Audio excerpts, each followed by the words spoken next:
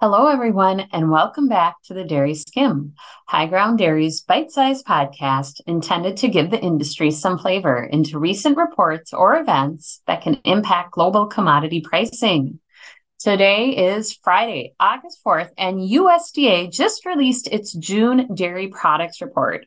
I'm Betty Burning, contributing dairy economist at High Ground Dairy. Let's dive right in, shall we? So in the past month, we've seen some markets ratcheting up after some pretty dismal prices in late June and early July. We expected to see some month-on-month declines in several commodities due to the U.S. herd shrinking from May to June and milk production falling as a result. And that's what happened for many commodities. Starting with cheese, total production of 1.17 billion pounds was up 0.4% from a year ago and a month ago when we used 30-day adjusted months.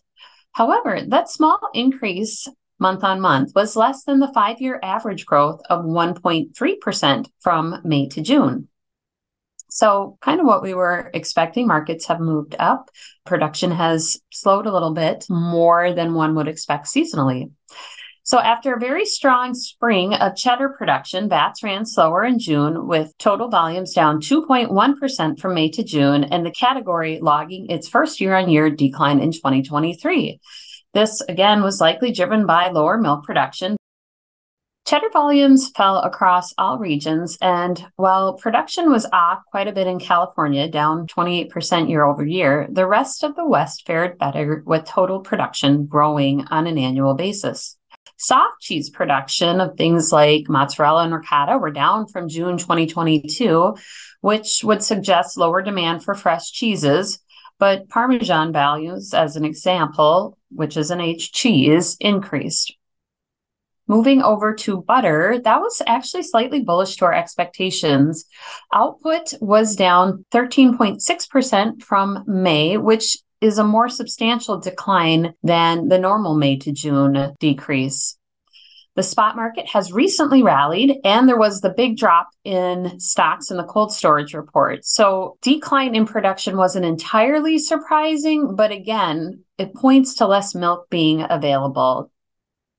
With butter too, California's production fell significantly, plummeting 12% from the prior month, and it was also down from prior year.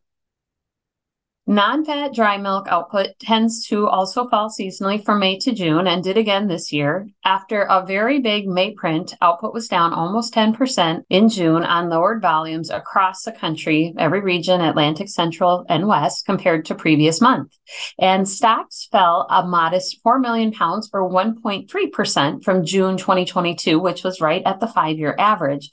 All that said, with non-fat dry milk prices increasing in the past month from their lows, the slightly tightening numbers here, production and stocks, help to explain some of that upward momentum we've seen in the markets. And rounding out the major commodities, dry whey was actually slightly bearish to our expectations. Production month on month and year on year up totaled 79.6 million pounds. Stocks rose for the third month in a row with 30 days of inventory sitting in warehouses. All right, I tried to keep it pretty short since it's Friday. More detailed analysis will be on its way.